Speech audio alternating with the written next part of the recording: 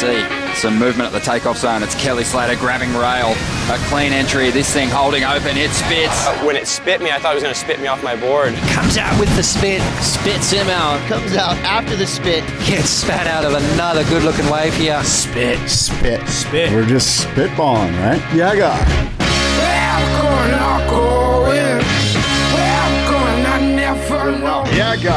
Yeah, guy. Welcome, everybody. Spit. It's the Spit Podcast.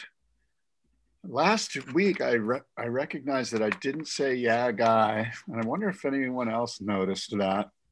I'm hoping they didn't. Maybe we can just be done with this silly phrase. Would you actually want to be done? It's your catchphrase. It's not really my. I guess it is mine, but I mean, it's become yours. Yeah, which maybe isn't very good. Who knows? That's funny that you say that. I did not notice, but apparently that means you go back and listen. Yeah, I do. I listen to our stuff. I listen to all of my podcasts, and I've mentioned this before, on 1.5 speed. Oh, that's right. Yeah. And I want to bring something up, David, because there's a podcast that I listened to yesterday that I think you might be fascinated with. I was. And I know you've listened to Tim Ferriss before, right? Tim Ferriss? Yep. So Jordan Peterson was on his latest, number 502, on the rules for life and psychedelics and the Bible. It's just a really, really insightful, fascinating. He's a guest, obviously. He's a really good guest. I know you've listened probably to Jordan Peterson in the past. He rankles some people a little bit, but I find him to be an important voice and one that shouldn't be that should be listened to. And it's a really, really insightful podcast, the Tim Ferriss Show, number 502. The first few times that I heard Jordan Peterson, it was before he was famous. And then there was all sorts of controversy about him and his viewpoints. Like you said, rankles people. And I was confused. I was like, what are they upset about? He just said fact, and I don't understand what they're upset about. So then I started reading the criticisms and the complaints, and they were all completely misinterpreting anything that Jordan ever said. And the fact that he's become a polarized figure is so insanely bizarre to me.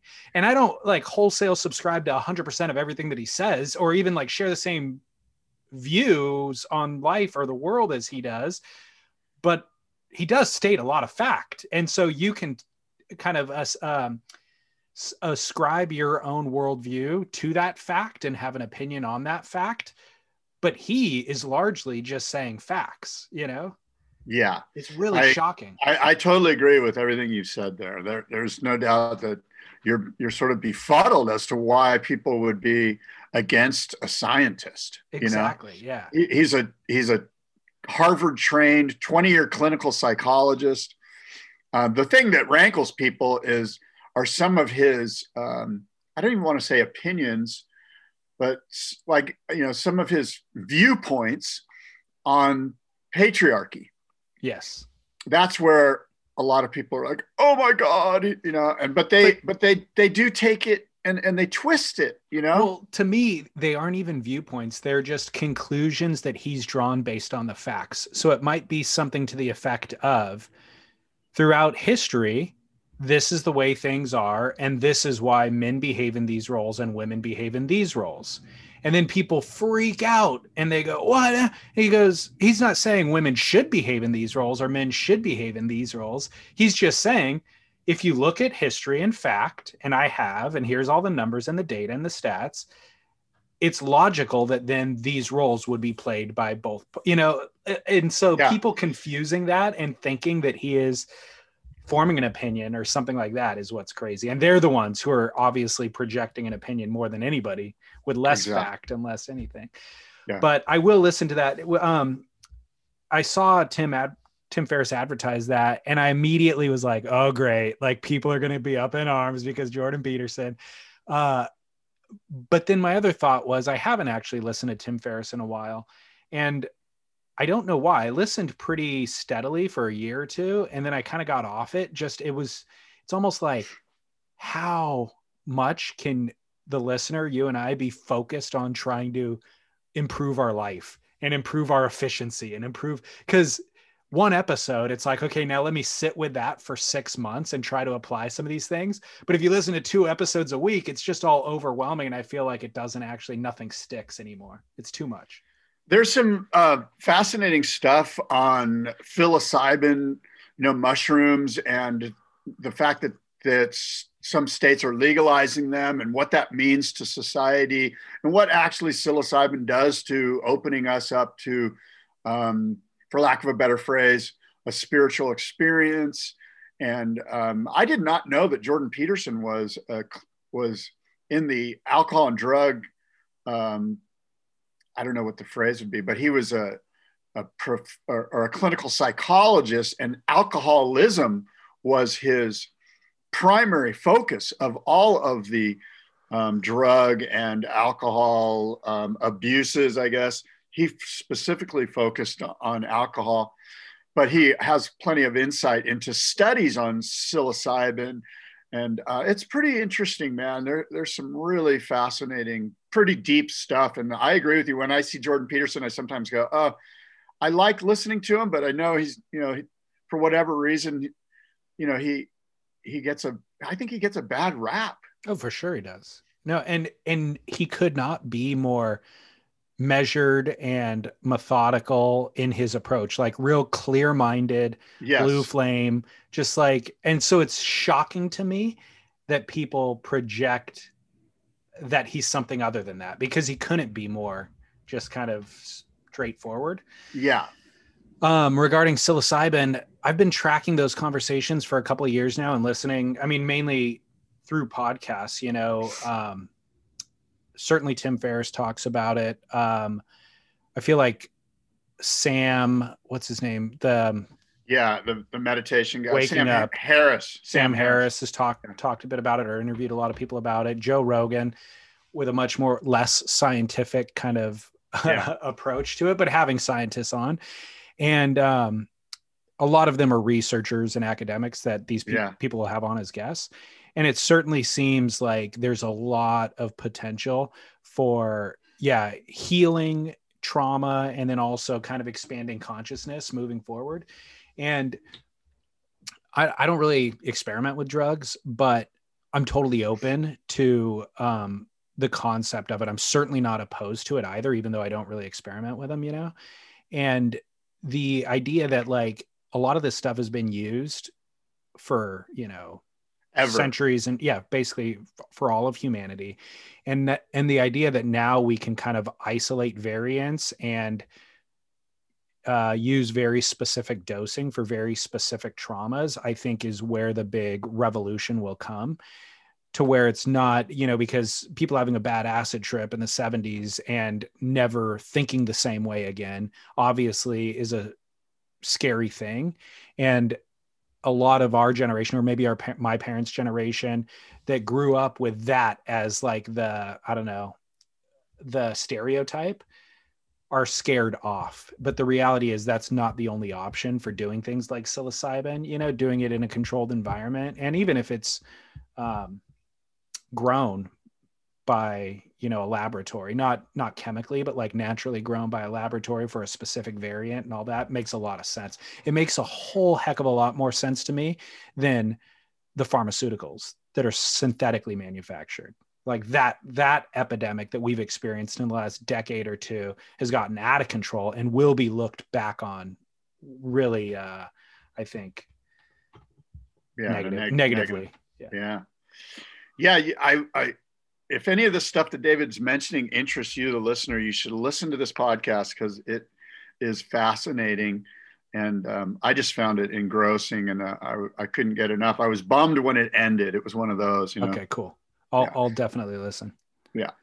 I have a follow-up from last week's conversation. We were talking about privatizing wave rights. Yeah. Which, by the way, that was a total rumor. I got the owners of Google are not buying Cloudbreak. The people who are involved in ownership at those resorts are pissed that the rumor even broke, because now they're fielding tons of inquiries about it. But on another note, well, it was a jumping off point for us for a much bigger issue. They're not mad at us. They're mad at Beach Grip for publishing the article. Really? How mad? You know, you're an idiot. What was the word you used? Rankled. So on another note related to that, somebody said, 2 of my friends who had no money managed to surf Cloudbreak back when you weren't allowed. They got dropped off 45 minutes away and they paddled all the way in. They had 4 to 6 foot waves all to themselves for an hour before getting told to leave. It was pretty tricky, so I don't think many would do it. They planned for it for years. It is the best option. Is the best option is to have a test of ability and limit numbers and time on the break. So that's an interesting kind of question, is like, look, if that is the limitation to it, look, if you could paddle 45 minutes in, you're welcome to surf it for an hour before our boats get there. My hat is off to those gentlemen for their gumption and their moxie to charge it like that, to plan. I too have planned a strike mission. It was, of course, during the pandemic, and it was at 2 feet cold, closed out Torrey Pines State Beach. But you finally revealed the spot. Yes, I just did. Only took a year. I just revealed it. But in many ways, their 45-minute into 6-foot Cloudbreak is similar to my 5-minute sojourn into 2-foot Torrey Pines State Beach. It's basically the same thing. Similar, very similar. By the way, should we celebrate the anniversary of when lockdown began? That's coming in a week or 2. Yes, we should celebrate. Remember, we're going to celebrate the anniversary of the 2-week lockdown. Yeah. I don't know how we do that, but a year later, as we're locked down. I know, right? It's all quite strange.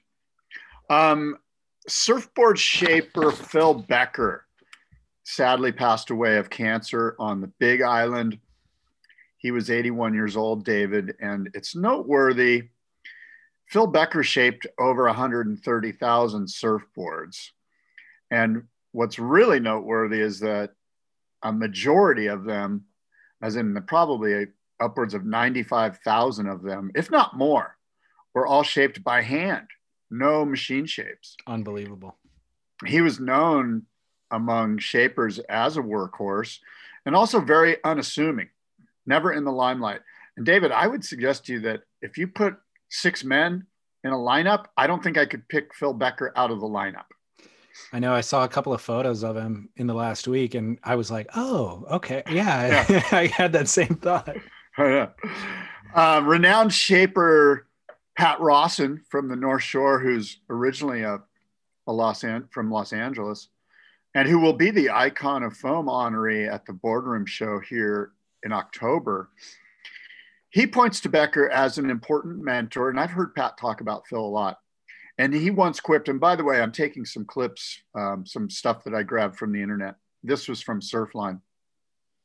And this is what Pat Rawson had to say. Phil was a shaping machine before they had shaping machines. Phil Becker worked in the same shaping room his entire life, the one he first switched the lights on in the Rick's Surfboards factory back in 1962. He used the same 3 Rockwell planers he bought in 1965, rebuilding them every couple of years. He cranked out an average of 2,500 boards annually. And when inducted into the International Surfboard Builders Hall of Fame in 2009, they reported that by 2004, Becker had shaped over 130,000 surfboards. Next in line, Al Merrick with 45,000. Jose Barahona, today Becker Surfboard's primary shaper, had this to say. Phil Becker was one of a kind. Barahona, who immigrated from El Salvador in 1981 to join his brother Oscar, who was a sander at the Rick factories. Jose said, I was sweeping floors in the factory when I first met Phil Becker. And I guess he saw some potential in me, and I started doing more sanding, airbrushing, and eventually shaping. That he saw something in a 15-year-old kid who couldn't even speak English, to give this kid a chance to be a part of the Becker surfboard team. That says a lot about the kind of man he was. When Phil retired to the Big Island 10 years ago, he handed the name Becker Surfboards to me, this kid from El Salvador. And I'm proud to be representing his legacy, said Jose, who still today dances around blanks in Becker's original shaping room. I take that responsibility very seriously. Becker was so dedicated to shaping his surfboards. I mean, he didn't even get married until after he retired. I think he was afraid marriage might jeopardize his work. That there's one thing that I remember him saying to me. He said, Jose, never forget that you're not just making surfboards, you're making toys for grown-ups. There's nothing more satisfying than seeing the smile on a grown-up's face when they come in to pick up their board. It's easy to make a kid smile, just give them a candy bar. But if you can make a grown-up smile like a kid getting a candy bar, well, then that's really rewarding. So our hats are off, and rest in peace, Phil Becker. Yeah. Great read. It's interesting how these things exist in our awareness that you never really investigate. Like Becker's been a part of my surf life. Like, I mean, it must have been in the first 100 boards that I ever saw in magazines and at the beach or whatever. One of them had to be a Becker. Maybe the first 50, one of them had to be a Becker, and they've just always been there. But I never once investigated interviewing him for the podcast or finding out what he looks like or anything like that. But those boards are ubiquitous. They're everywhere. Yeah, it is. You know, there's that South Bay area there that in the 60s was the hotbed of surfboard manufacturing. Granted, there was a little bit with G&S down in San Diego, and of course Hobie and Dana Point. But I mean, you had, you know, Hap Jacobs, Del Velzy, Greg Knoll, Bing. I know I'm missing quite a few, Dewey Weber. That whole area down there, right near El Segundo, that whole zone was just this incredible hotbed of surfboard manufacturing. And Becker was amongst them, right? But I never mentioned Becker in those names. You know, like Becker was in that group of guys. Of course, he worked at Rick Surfboards, building boards for Rick for a long time before he went out on his own. So maybe that's part of it. But anyway, you're right. Very unassuming guy. You know, in the article on Surfline, they talked about him surfing at lower trestles well into his 50s, and guys would drop in on him. No one even knew who he was. You know, like you were dropping in on Phil Becker and you know, no one knew, you know. Which I admire. I really appreciate that stealth lifestyle. And also like in business too, you know, there's so many flamboyant, flashy, want to be in the front of the camera. If they're the CEO of a company, want to be like, you know, well, in the surf world, that's what I was just thinking. I was going to say a ton of guys like that. I was going to say they're the CEO of the company and they want to be interviewed for the Billy Kemper documentary,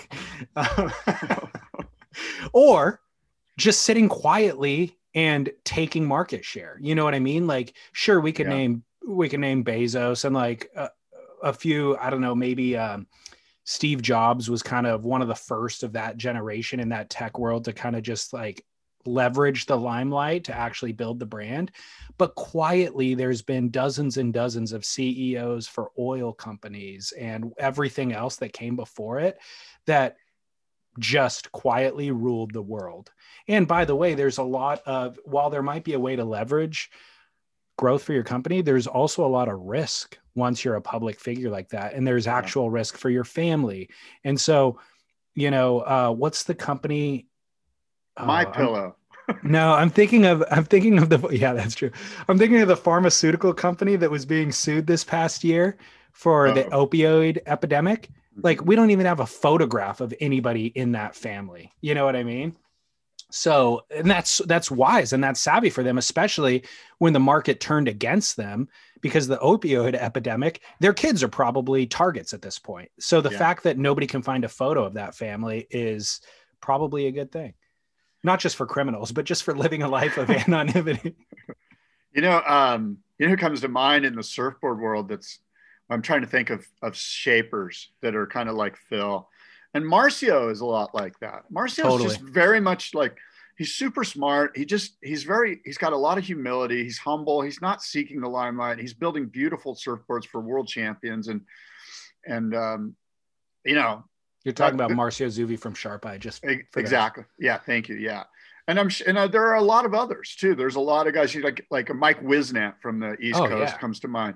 There's a ton of guys that are just kind of just doing their thing and are incredible craftsmen. And at some point, I feel like they deserved, their name needs to be called out once in a while. Good for them. Well, for sure. And who knows if they even want it called out. I know. And the funny thing is, Zuvi, when he won the stab, spoiler alert, this Taj Burrow stab in the dark, he almost didn't want to accept the trophy. Like, they gave it to him and he's like, oh, cool. So cool, you guys. I didn't know you're doing this week. All right. Yeah. You got the feeling that he realized, he goes, oh shit, this is that moment where I'm supposed to be excited. Right.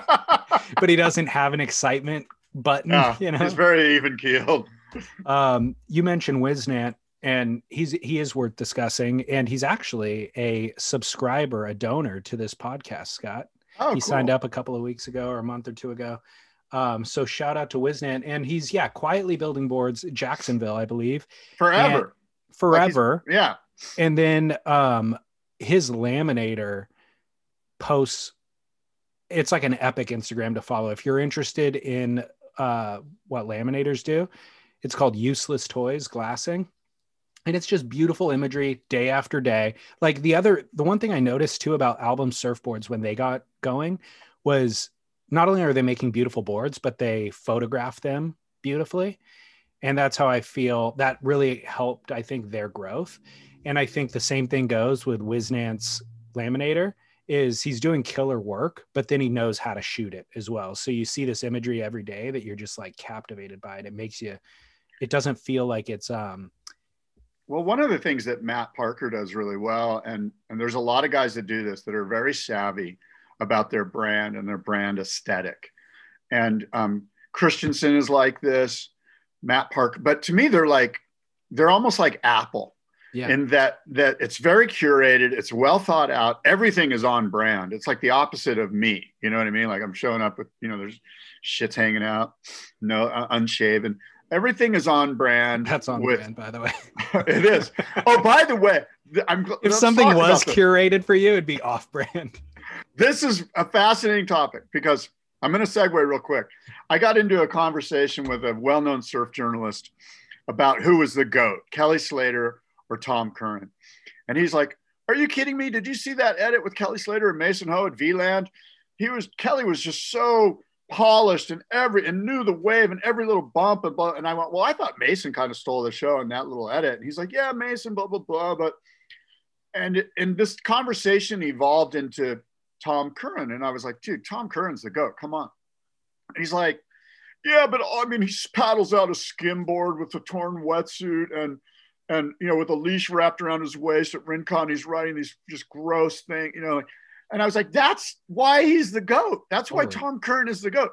Tom Curren is the GOAT because he is off brand. That is his brand. His brand is to be off brand. And oh, by the way, he doesn't even think I need to be off brand. Like, it's so not manufactured. And I'm not saying that Kelly's is, but you get the feeling with Kelly that it feels like everything he does has to be approved by something or somebody somewhere, like on Fifth Avenue. And, you know what I mean? Like, it's like, and I'm not, and I think it's even unconscious or subconscious. They're kind of the same thing. But the thing about about Tom Curren, like, no one can pull off roller skates at a trade show like Tom Curren. And Tom Curren didn't plan that. He had a hurt ankle or something. And he goes, I'm going to try these. He was at a thrift store and happened to grab a free scrubber. That is incredible. And that's why this concept of off-brand and on-brand is so fascinating to me, because there's guys that try to be off-brand and it fails because they're trying. Tom never tries. His brand is off-brand because it's authentically and organically off-brand. Yeah. I think that sports grow to a level where there can be two GOATs, and the one that you identify with says more about you, is kind of what it's come down to. And so, LeBron and Kobe or Jordan or whatever it is, Muhammad Ali and Tyson maybe. And so the one that you identify with kind of shows, oh, it's because you're methodical and pragmatic, or it shows that you're just a brute and whatever. But I agree with you. I mean, if I had to pick one, Tom is the one that I want to associate with and hang with and surf like, ultimately. Yeah, it's the unpretentiousness of Tom Curran. You know, the fact that he would pick up a thing and go, free scrubber. Yeah. But I just go, this guy, it wasn't planned. That wasn't, Yeah. you know, he was just like some guy happened to have, you know, filming. Anyway. So you know what I think about sometimes is, oh God, I gotta delicately word this so as not to offend anyone who loves Tom. That would be me. So be careful. So I feel like you know who ends up committing suicide are geniuses, you know, like Van Gogh and stuff like that, where the weight of your own genius and smarts, like you can get in your head so much that you see all of the pain in the world and you see all of the injustice in the world and all that sort of stuff, and none of it makes sense. And so whereas on the very opposite end of the spectrum, no pun intended, you have people with really low IQ who are super happy all the time. They're just like gleefully blissful all day, every day. And they don't have a care in the world. And something like self-harm doesn't even fall into their realm of consciousness, you know? And so I think about that sometimes. And Kelly is closer to the genius side of things, to where it's like, you're just always thinking, you're always in your head. There's always something else to do. There's something that you didn't finish, and there's some other thing that you have to grow and progress, and you got to work on your surfing. And it feels so exhausting. Whereas you feel like Tom Curran is just dancing through life, and it doesn't matter. Oh, I didn't cash that $10,000 check, you know, that you talked about. Yeah. No big deal. Who cares? Yeah. There'll be another one down the road. I'll get it. I ate today. I'm good. You know, that seems like a better way to go through life. Some of the topics that you just touched on are in that Ferris Jordan Peterson podcast. He goes into some of that stuff. It's pretty fascinating. So it's neat that you sort of connect to those two things. Yeah. All right. Well, I'm team TC. Right. We all are. Even if you think you're not, you are. You just haven't watched closely enough if you think you aren't. Yes. The Red Bull Cape Fear event is returning on Ship Stearns Bluff. My thoughts on this, David? I'm excited. It was fun to watch when they had it in Sydney there at Hours. The last time they had it at Ship Stearns, I believe it was underwhelming. Right? Don't you think? Do you recall that? Yeah, I think it, yeah, I remember one event certainly wasn't as exciting. Yeah. Was that so? Okay. So my thoughts are, I'm excited for this, but is Sophie making noise back there? What, she got a little squeaker? Yeah, David's beautiful black lab. Let me see Sophie. Let's see what she looks like.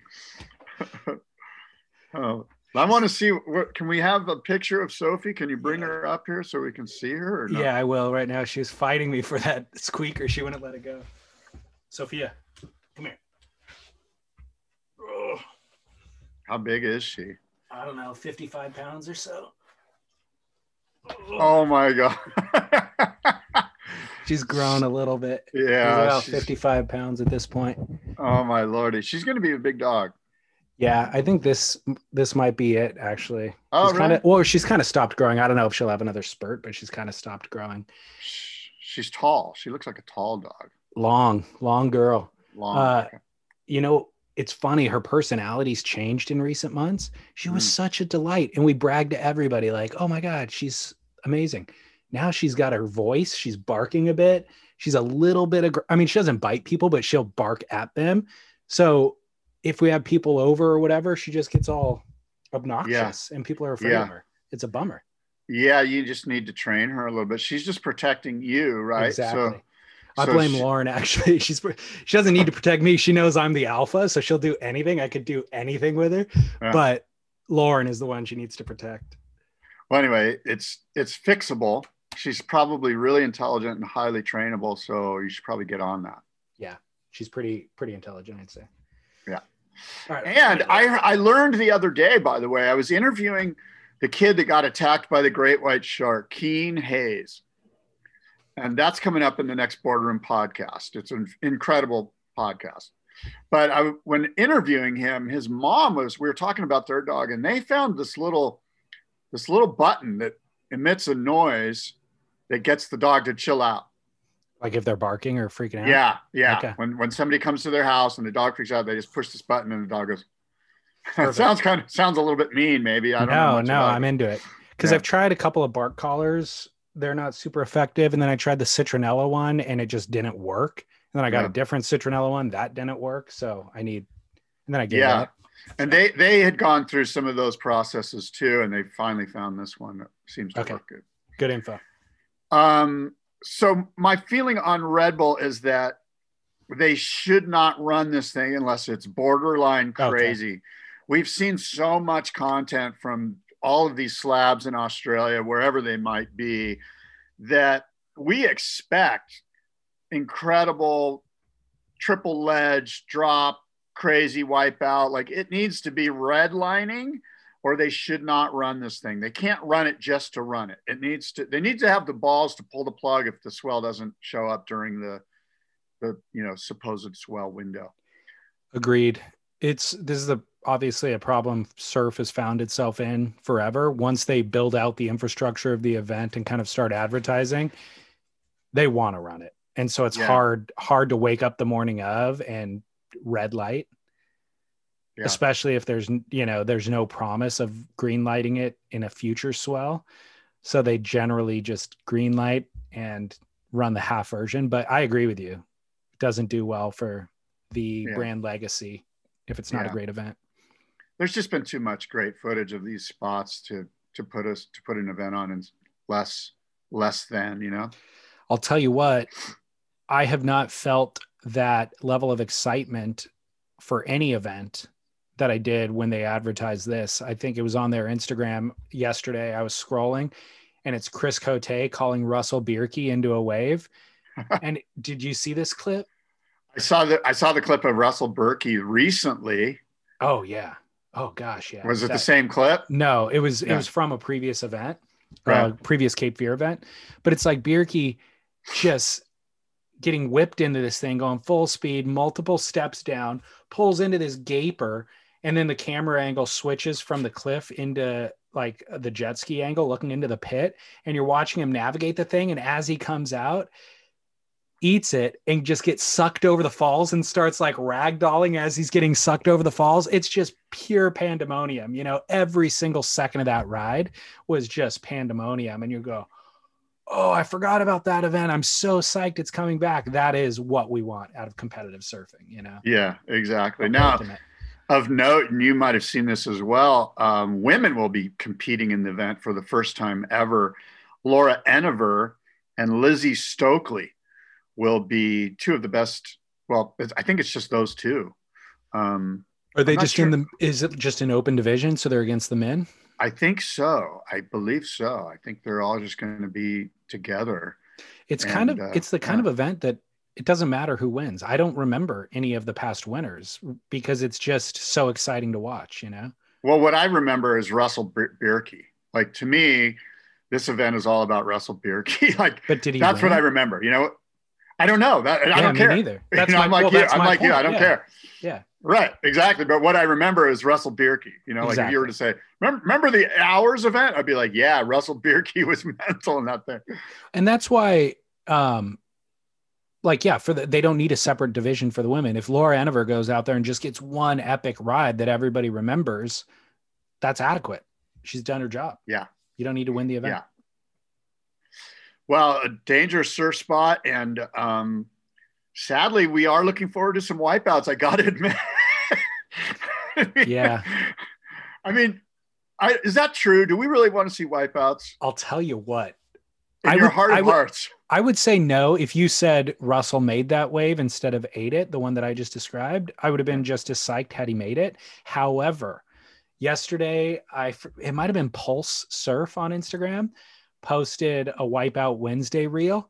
Oh my God. It was an epic. Like I was just every next clip. I'm like, how's this going to end? How's this going down? And then somebody flicks their board at somebody else. I'm like, oh, didn't see that one coming. Thought he was going to go over the falls, like it was super fun to watch. So, and I remember, surf videos from when I was a kid, the Wipeout section was a highlight. Oh yeah. Everybody looked forward to that. That's so true. And that's true that's a universal truth right now, right?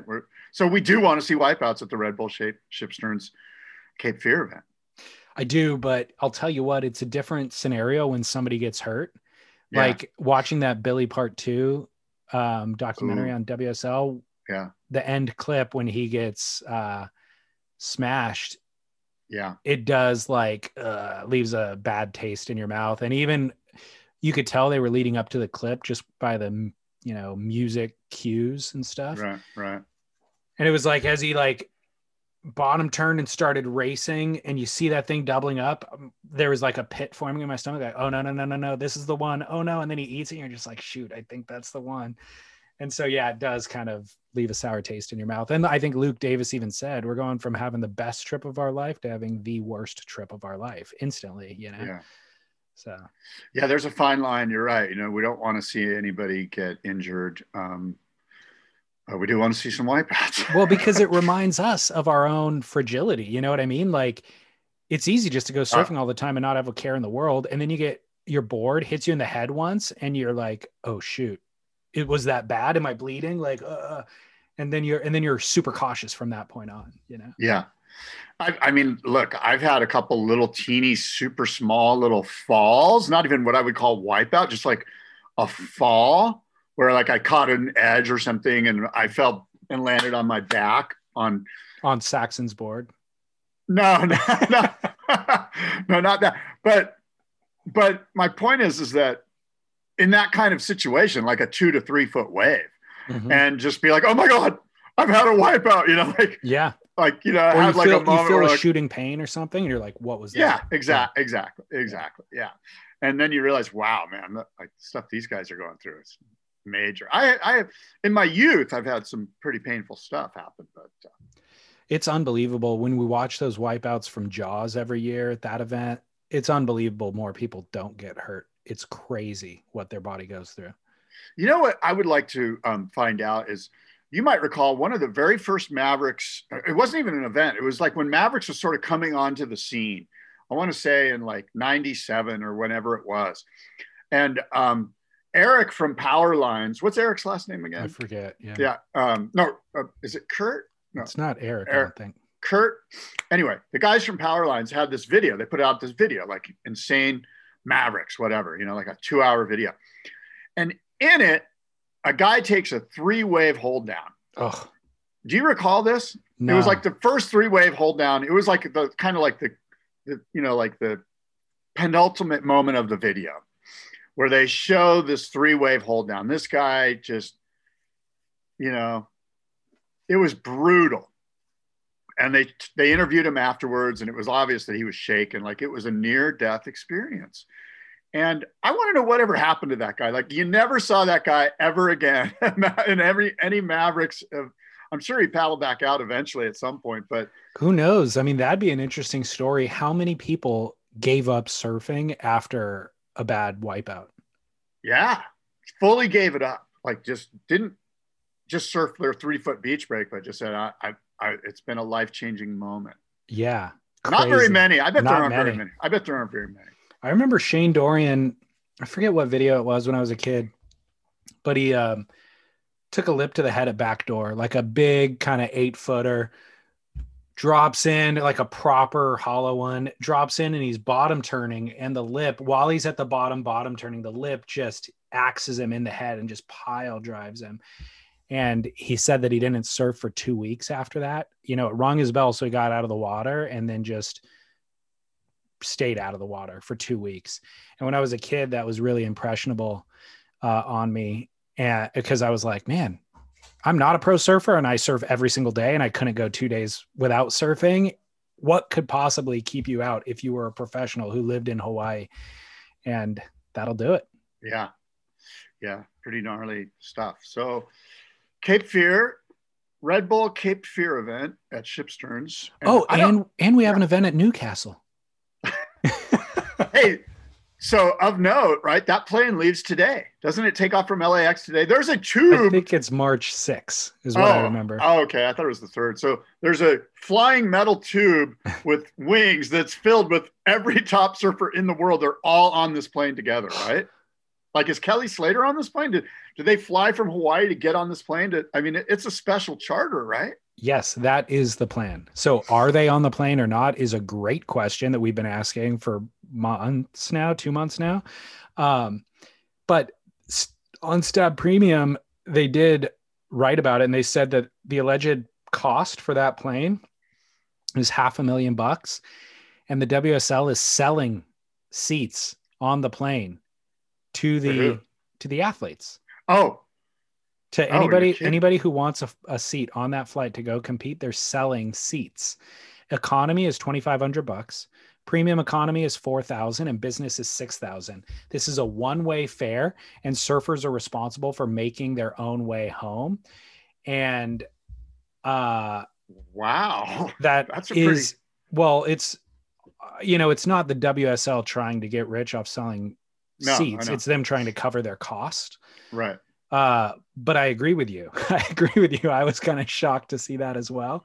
And then on top of that, hotel quarantine costs once you get to Oz are going to be about $2,500.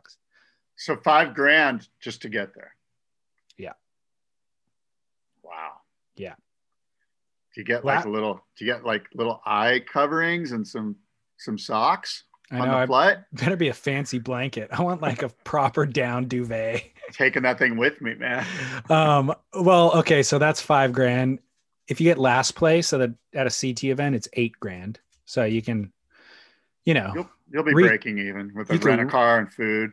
Right. And so nothing to send home to the wife and kids, but enough to break even. What if you have multiple wives and multiple kids? Then you're screwed. Now you're broke. Might want to stay home and get a job at Amazon.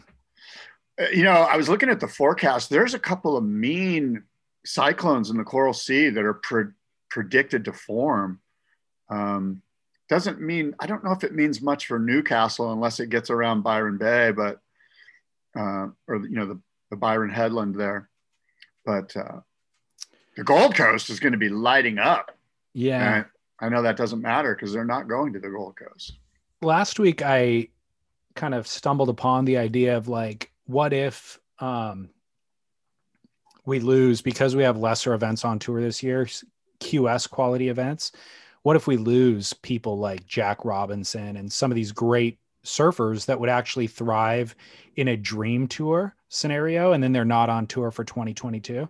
Yeah, we talked about this last week. This was our main concern. Yeah. And a couple of people responded and said, well, in order to get kicked off tour and for somebody to fill their spot, there would probably have to be a QS tour.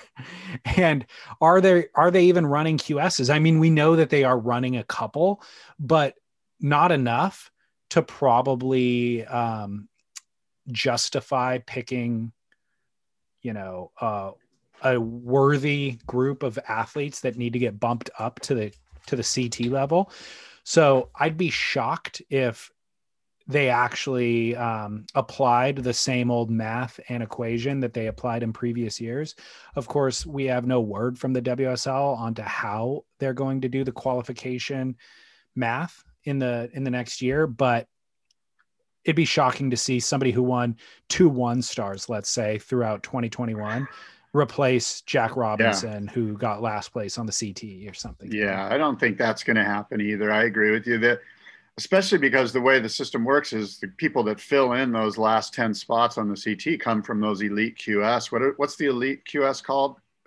They were 6 stars for a while. They're primes for a while. Yeah, whatever they're called. They change every year, the name of them, but 10,000s for a while.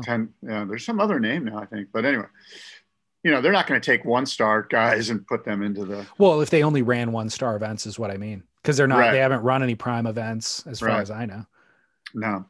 Yeah. The winner of the East Coast Surfing Championship probably isn't going to make it into the. But in theory, there could be a scenario where there were only 1-stars run and and maybe each one had a different winner and they all have very marginal points, but the CT still has a bottom tier of guys who normally get bumped off by the top tier QS guys. So that would be a weird changeover if they applied the old math. It would be for a very forced fit in 2022. You and I have spoken about what fills the void if 5 years from now this thing goes away and there's no central governing body of pro surfing, and it evolves or devolves, depending on how you look at it, into this deregulated, decentralized nation state thing where Australia has their guys and Brazil has their guys and North America has their guys and Hawaii has their guys and Tahiti has their guys. And then they all decide to get together. They all determine 5 guys and they get together for the Triple Crown in Hawaii every year. And I was talking with Ian Cairns about this, and we came to the realization that the ISA already has this in place. Like, this could all turn into just the ISA running the whole deal, because they have all of the relationships and everything's set up because of the Olympics for this already. Nation states bringing their best to a central location for a championship. Every 4 years, it's called the Olympics, but those other years, it's called the World Championships, and it just turns back into 1966 ISA running the whole deal. This thing's like given to Fernando. It's just like, here you go. Like, that's an opportunity. Let's take a commercial break and get back to this. Okay. We're back from commercial, Scott. Yeah, eBay sneakers. I'm a big fan. So what were you talking about? You're talking about the ISA. Right. The potential changeover if and when the WSL is no longer around. It makes sense that they would be in line. They have the infrastructure. I have a question for you, though. Yeah. I know coaches, for the ISA. I know a bunch of surfers that competed in the ISA. I still have no interest in watching an ISA event ever. And as you were talking, I was trying to analyze why. And it's because the format, it's a 3 to the beach format, and they're doing it in crappy waves. Yeah. They come and they do an event in Huntington, then they go to Virginia Beach. I think they're actually in Virginia Beach right now, or maybe it's Florida, somewhere in Florida. Yeah. And it's like, and then I watch them do 8 like windshield wiper turns to the beach. It has zero interest for the viewers. So and then I see who won and I'm like, okay, I don't know, who cares? Doesn't matter. Doesn't mean anything to me. So I agree with you. They have the right infrastructure to do what you said. However, they would need a strong rebrand to change their identity. Yeah. In the eyes of the viewer. I agree. Even the logo is lame. And the name is lame. ISA. Like, what is it? I don't know, but you're right. There would need to be some changes, but what we were getting at was, I get it. Administratively, there's a framework there, and so that could be the deal. And what's fascinating about that to me is that you could get somebody like Carlos Munoz winning the world being the world champion. Yeah. You know what I mean? Like, if you bring 5 guys from each nation state to the Triple Crown for 3 events in Hawaii, you could get some interesting, and I think that's kind of cool, right? Yeah. Like this idea that some guy from Israel could friggin' win the world championship. You just don't know. It is interesting. I think ultimately you'd end up at the same conclusion that we have now, though, which is John and Gabe. Yeah, those people, Carlos Munoz would win every year in his country. He's a big fish in a small pond, and you'd have a bunch of those. And so you'd think logically, let's just put all the big fish in a pond together and let them fight it out at the best waves around the world. Yeah. And that's kind of what we've been trying to do. Yeah. Did you see Rip Curl sponsors the finals event for the WSL at Lowers?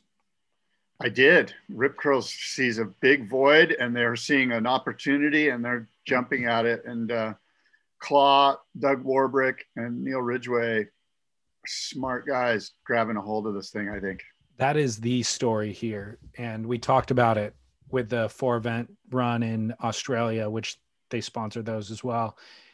They're amazing at gaining market share when everybody else is down. Just everybody else is scared and they're holding on. They're zipping up their purse, tightening up, holding on to their money. And Rip Curl's going, perfect. We'll come in, give you pennies on the dollar, and then we'll own it. And we'll sign a 3-year contract so that we own it when things are ripe again. And not that a 3-year contract means anything, by the way, because Outer Known sponsored Cloudbreak for 3 years, and then it promptly disappeared 2 weeks later, and we've never seen it again. So, but I think this is a smart move for Rip Curl. It doesn't affect me one way or the other, or does it? However, I didn't know whether or not this is a conflict of interest. You tell me right out of the gates, you'll know.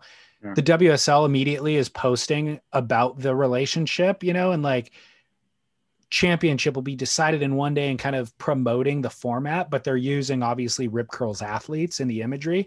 So it's a shot of Gabriel Medina, who will take the world title. It's a shot of Tyler Wright, who will win the world title on the final day at Lowers. And it's almost like, obviously Rip Curl is going to want their athletes used in the promotion of the event.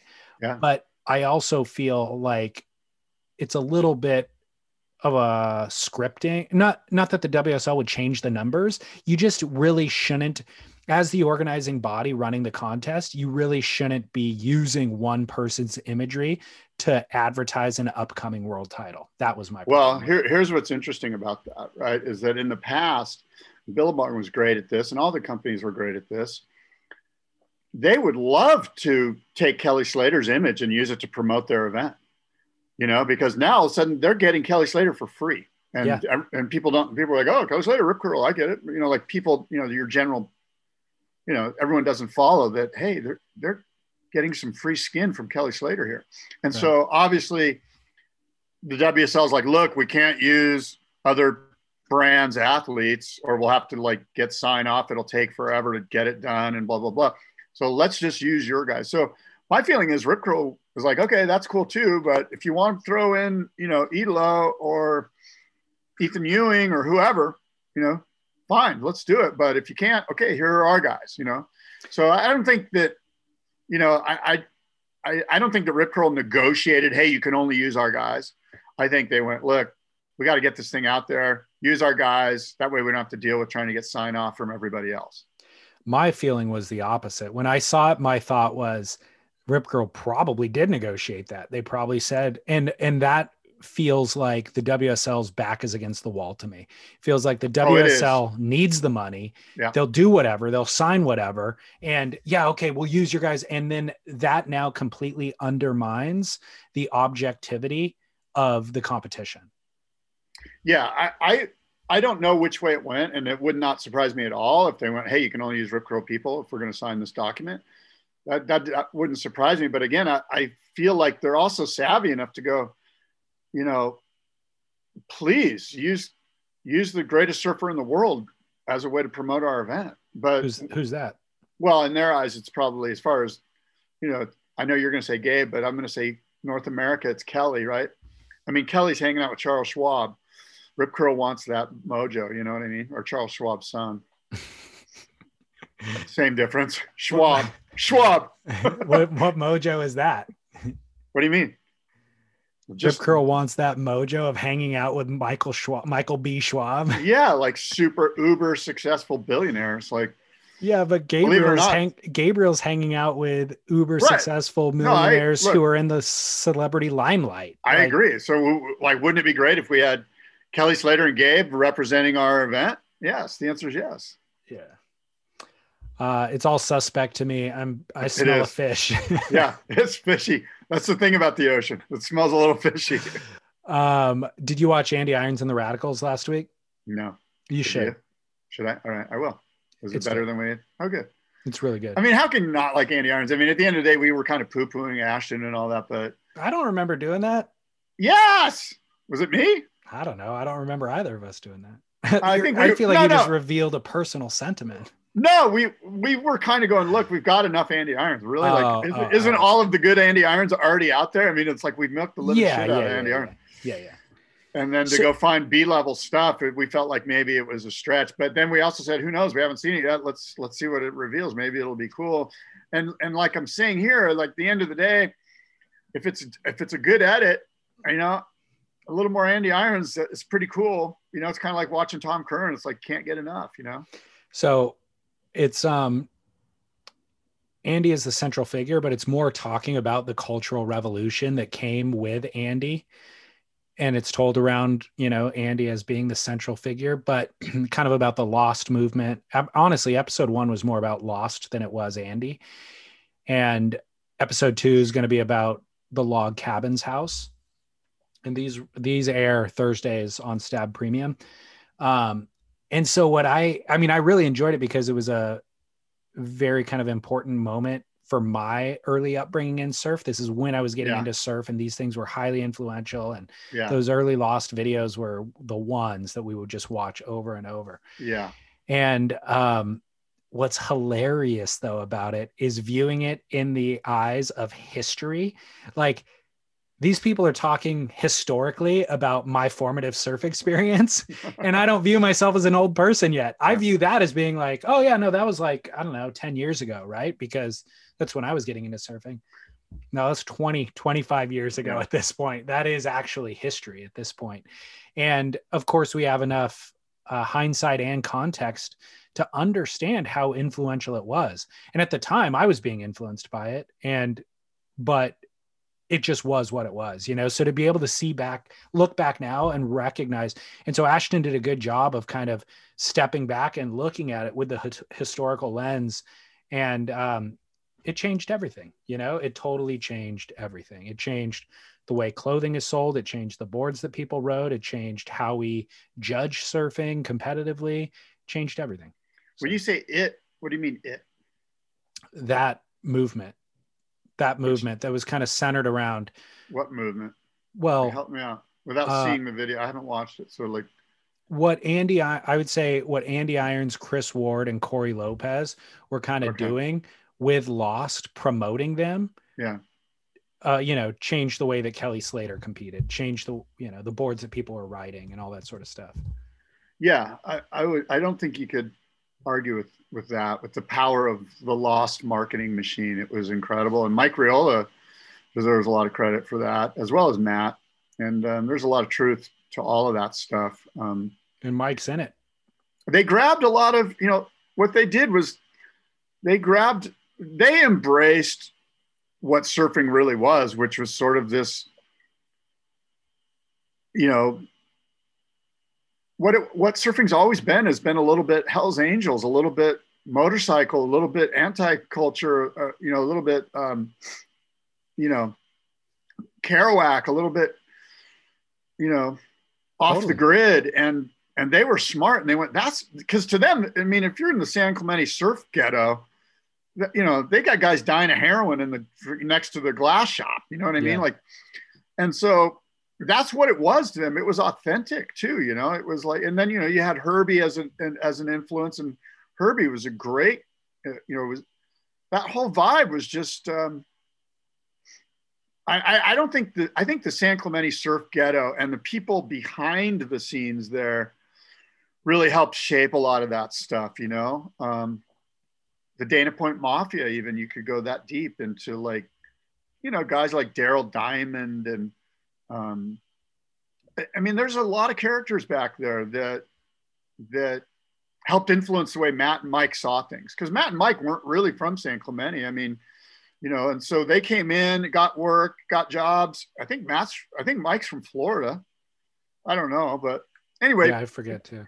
They really did a great job of embracing, that whole vibe, that sort of dark vibe. I'm going to say the sort of dark vibe, which was the antithesis of like Quicksilver, Echo Beach. Look how clean and scrubbed and polished we are. And Lou, Danny Kwok. And, and they just went, you know what? That's not my experience. I'm here in San Clemente, and it's pretty rough. It's pretty gritty. It's pretty raw. And we're going to bring that and put it in your face. And it's in the name of Chris Ward, Andy Irons, and the Lopez brothers, and some other guys, like some other kind of really sketchy San Clemente guys, that quickly blew up in everyone's faces. And we're going to throw, who was the drunken guy? Randall. Randall, thank you. We're going to throw Randall down your throats too. And some, there's no doubt that the marketing, I mean, the story to me is the marketing machine that was those Lost videos, Well, you should watch it because it covers a lot of that. Yeah, and again, it's interesting as a kind of creating this historical context that I didn't even realize was history yet. I'm watching it just thinking, oh yeah, they're just telling the beginning story but no, that is the story, that cultural revolution.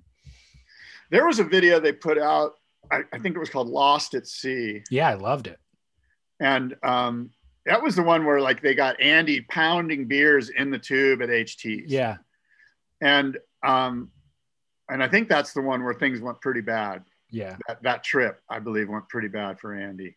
Great soundtrack on that video. Anyway, this is right in your wheelhouse. So this to you, this is like, you know, this is like my free ride. You know what I mean? Like when I was 15 years old, I was going, oh, free ride was probably 10 years old by then, but I was still going, oh, you know, because surf movies, there was no surf videos back then. But anyway, that's cool. Well, check it. Yeah. I'm enjoying the series. I'm going to check it. I'm looking forward to it. By the way, Scott, we owe a huge shout out as always to Neat Essentials. The waves have been flat. I have not been surfing nor wearing a wetsuit. Yeah. Is it flat down there? Well, it's been fun. It's small, but it's been blue and crystal blue. Okay. The water is really, really cold. So I have been suiting up, and Neat Essentials, I'm big fans of everything that they do. I was just in Santa Barbara. I was thinking, I should go visit Rob, but didn't come to pass. But well, Ryan from Neat Essentials in Australia reached out to me. They're going to be debuting a new 4-part series with Torrin Martin and his filmmaker, a new Lost Track series. So we can look forward to that, and we'll discuss it on air. But I'm really looking forward to seeing that. Those Torrin Martin films that drop every once in a while have been pretty pivotal kind of in our awareness for the last 2 to 5 years. And I haven't seen one for a few months. So I'm excited to see what they've been working on. So there's that to look forward to. But again, Neat Essentials for wetsuits, for outerwear. Dude, when I did Tahoe 2 weeks ago, it was all Neat Essentials. Neat Essentials snowboard pants, which I use as ski pants. The puffy jacket with the hood and the shell, the outer shell. Yeah. All of it's perfect, you know? Yeah. How is the snow? Amazing, dude. We scored. Jonesing. I'm totally jonesing. I want to go. Last night I was looking, I was like about to book a ticket. I'm just like, I got to go. To where? I was going to I might go to Big Sky in Montana, but it's friggin' pricey. And then I was like, oh, maybe I'll just go to Snow Basin. I usually go to Snow Basin in Utah. It's a super simple flight to Salt Lake and jumping around a car and you're up there in an hour. It's perfect. Cool. So we did Heavenly, South Tahoe, and we skied Thursday and it was like empty and super fun. And then Friday was super windy. So we canceled the tickets. They closed the gondola and, but it snowed that night. Like it was windy all day and then snowed that night. So we woke up Saturday morning and it was like 6, I think, plus inches and sunny and giant line to get up there. But once you're on the mountain, it's all spread out enough up there to where lines aren't too long. And it was like Saturday was the dream day. Wow. That sounds good. It was a blast. Yeah. How many runs do you get in before you're like, I'm good? Dude, nobody can hang with me. Like I want to ski all day. Like I will show up at 9 a.m. when they open and I'll ski till 4. And by noon or 1, and I won't even take a lunch. I'll bring beef jerky and a couple of bars. And by like 11:30 noon, people are like, let's grab lunch. Let's have a drink. And I'm like, what? And then they sit there for an hour or two and then it's 2:00 and they're like, let's just do 2 or 3 runs and go home. And I'm like, we spent so much money, so much effort to get here. Like I want to get 30 runs in, you know? Were your friends that were ready to hang it up, were they snowboarding or skiing? Skiing. Okay. Skiing is way less, tiring. Wear and tear on your body and tiring. Yeah. Skiing is the way to go. I should start skiing again. I grew up skiing and then I snowboarded through high school because I got peer pressured into it with my surf, friends. And then after high school, went on a trip with my dad and my grandpa in Colorado and they were skiing. So I'm like, I should ski again. And I never put a snowboard back on. Yeah, that's smart. You're just laughing. You're just standing there watching some guy with a wet butt trying to get his snowboard on. That's me. Exactly. Well, for anybody who's going to the mountain, Neat Essentials. Oh, yeah, absolutely. I have my Whoop thing, by the way. Did you get your Whoop? Yeah. Whoop. Your Whoop? We're not supposed to talk about it yet. Oh, all right. Whatever. We have an onboarding call this week where we can. I want to start using it because. I know, me too. I was longboarding the other day and I was just getting such an intense workout. I was like going hard and I was thinking, okay, tired, do another lap, I was like, oh God, if I had that thing on, I'd be knowing what I was up to, but. Well, I know. And my buddy, so this is going to be perfect. And we'll just tease it now, but we'll cue listeners in later in a week or two. Actually, April, 1 month from now. But a buddy who I was skiing with that day tracks everything on his watch.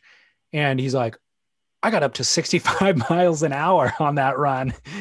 And he told me exactly how many runs he got in that day, how much mileage he covered.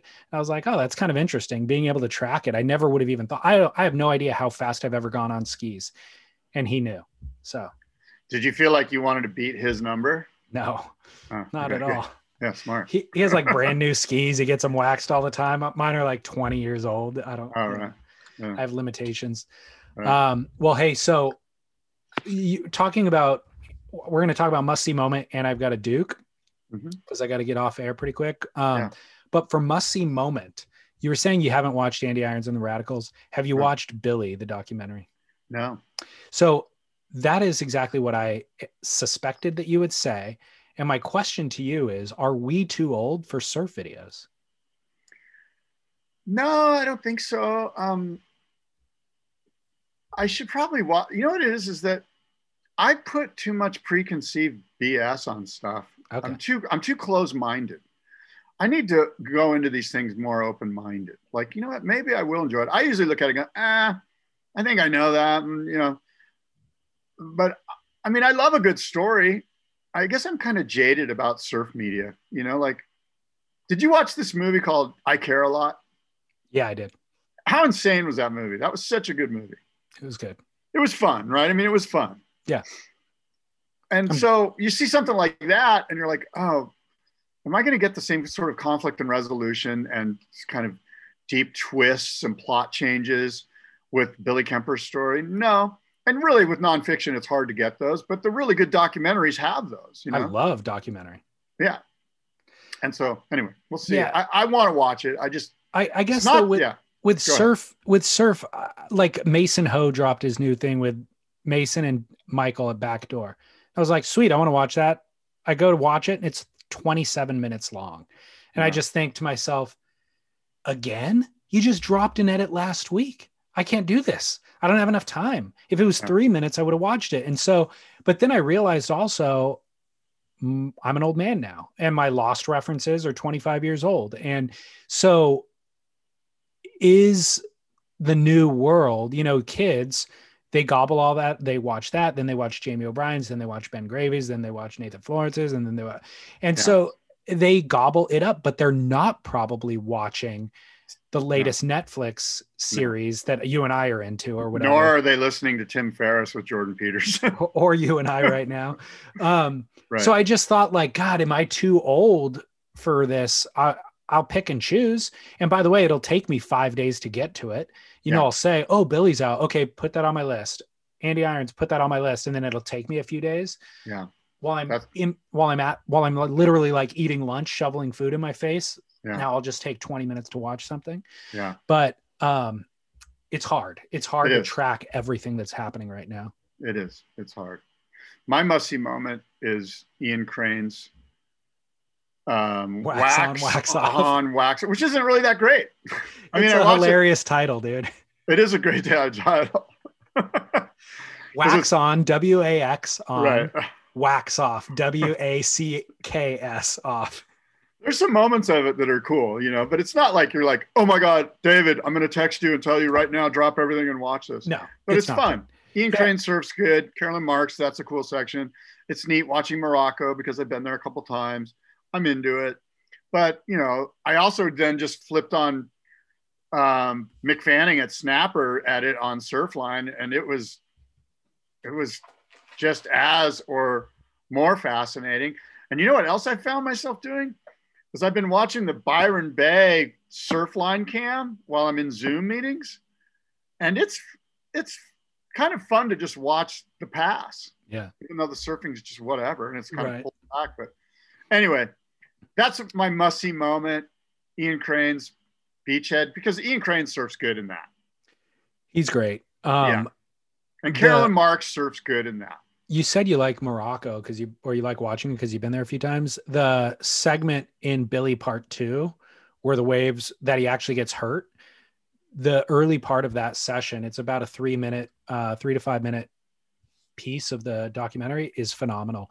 Seeing those guys at the top of their game. I mean, a lot people make fun of Luke Davis, but the guy shreds and his style's so sick. And Koa Smith, and Billy himself, seeing Billy navigate those tubes after coming out of Hawaii that season, where he was navigating ones 2 and 3 times the size, he's just playing in Morocco, you know, and it was the day of days at that particular spot, and really kind of drained out.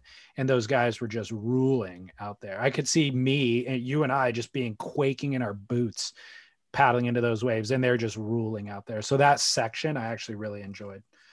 I'm just going to take a little bit of note to that. I don't think I'd be quaking in my boots. I'd probably be frothing at the mouth, excited and psyched. You watch 1 or 2 of those drainers, dude, you'll be like, you'll think twice. Just tow me into them. I'll be fine. Yeah. Early entry and then just stand there. Yeah, exactly. Okay. So my Duke is the feel good story of the week. Yes. Pauline Mensker. Did you track this? No. So, she won the world title in 1999. I'm sorry, 1993. And 1993. Yeah. And ultimately used $25,000 of her $30,000 in winnings that year to just fund her travel. Like, she didn't have any sponsors. There was very, very little money on the women's tour. So she used the vast majority of her earnings to fund her travel. Yes. So there's a documentary that's kind of profiling, a documentary that's coming out called Girls Can't Surf. Yeah. And she's being profiled in that, and that year of her winning the title. And so somebody else, not her, but kind of one of the people who know her story, put together a GoFundMe. And they're like, hey, let's come up with the $30,000 that Pauline won and just gift it to her now. She's a bus driver in Byron Bay. That's what she currently does. And let's just do this as like a goodwill internet thing.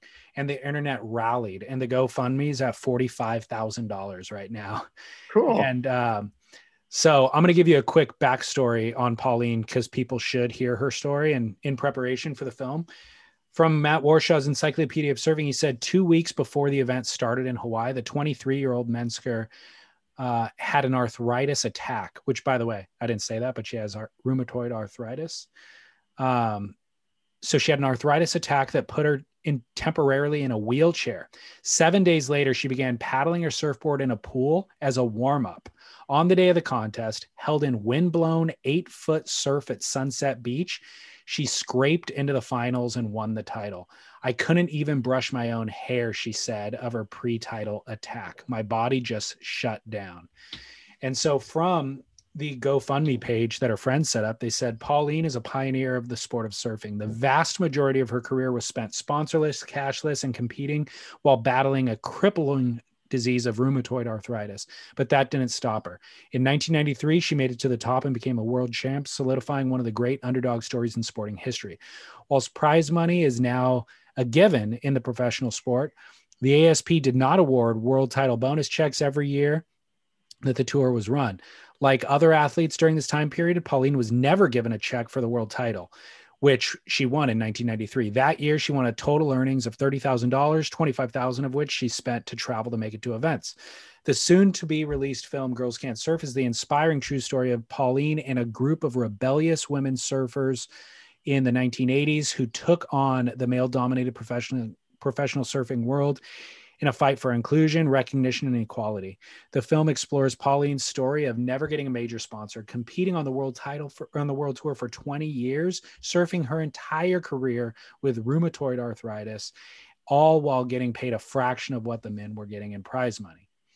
I think that's the majority of it. It finishes by saying, even in the late 90s, she took a tent on tour and slept in friends' backyards while traveling on tour. She now lives in Byron Bay in northern New South Wales and works as a bus driver. She is the picture of determination, passion, perseverance, and deserves to be recognized for her achievements. So, Duke of the Week.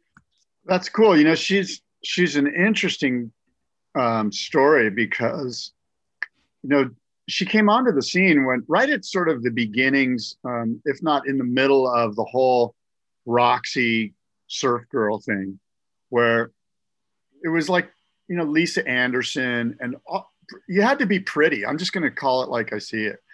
the brand, she was extremely unmarketable to the brands because the brands were looking for this like sort of, you know, iconic figure, you know, like a beautiful blonde that surfed good. And if you weren't that, they didn't really want to sponsor you. And Pauline, bless her heart, didn't fit that mold, you know, which is a mold based on just this sort of, I mean, you know, it's a patriarchal mold. It's a Barbie mold. And she was the anti-Barbie. And that she was just, no surf brands would touch her. And her surfing ability was beyond compare, as is proven by her determination. Yeah. So I'm sure that the documentary touches on this. Yeah. Awesome. I'm looking forward to seeing it. Yeah. And shout out to everybody who rallied to come up with that prize check for her. That's pretty, just like a feel good story from the week. How much did you give? 0. But somebody gave $5,000. And I will remain anonymous. Okay. It was anonymous, actually. It's cool. I'm stoked for her. Yeah. All right, Scott, great show. Yeah, man. Great show. Until next time, adios and aloha. If you feel that it's real, I'm on trial, and I'm here again, your prison. Like a coin in your mint, I am dented, and I'm spared with hot treason. Through a glass eye you thrown is the one danger zone. Take me to the pilot for control. Take me to the pilot of your soul.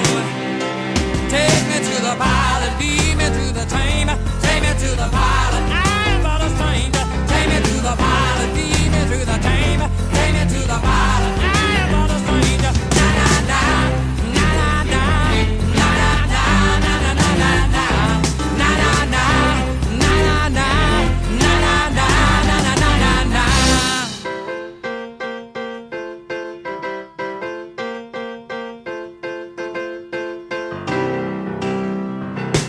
Well, I know he's not old, and I'm told he's a virgin. Oh, he, maybe she, well, I'm told, and I'll never for certain. Through a glass eye you thrown is the one danger zone. Take me to the pilot for control. Take me to the pilot of your soul. Yeah, yeah, take me to the pilot, lead me through the chamber. Take me to the pilot, I'm but a stranger. Take me to the pilot, lead me through the chamber. Take me to the pilot, I'm but a stranger. Na na na, na na na, na na na, na na na na na, na na na, na na na, na na na, na na na na.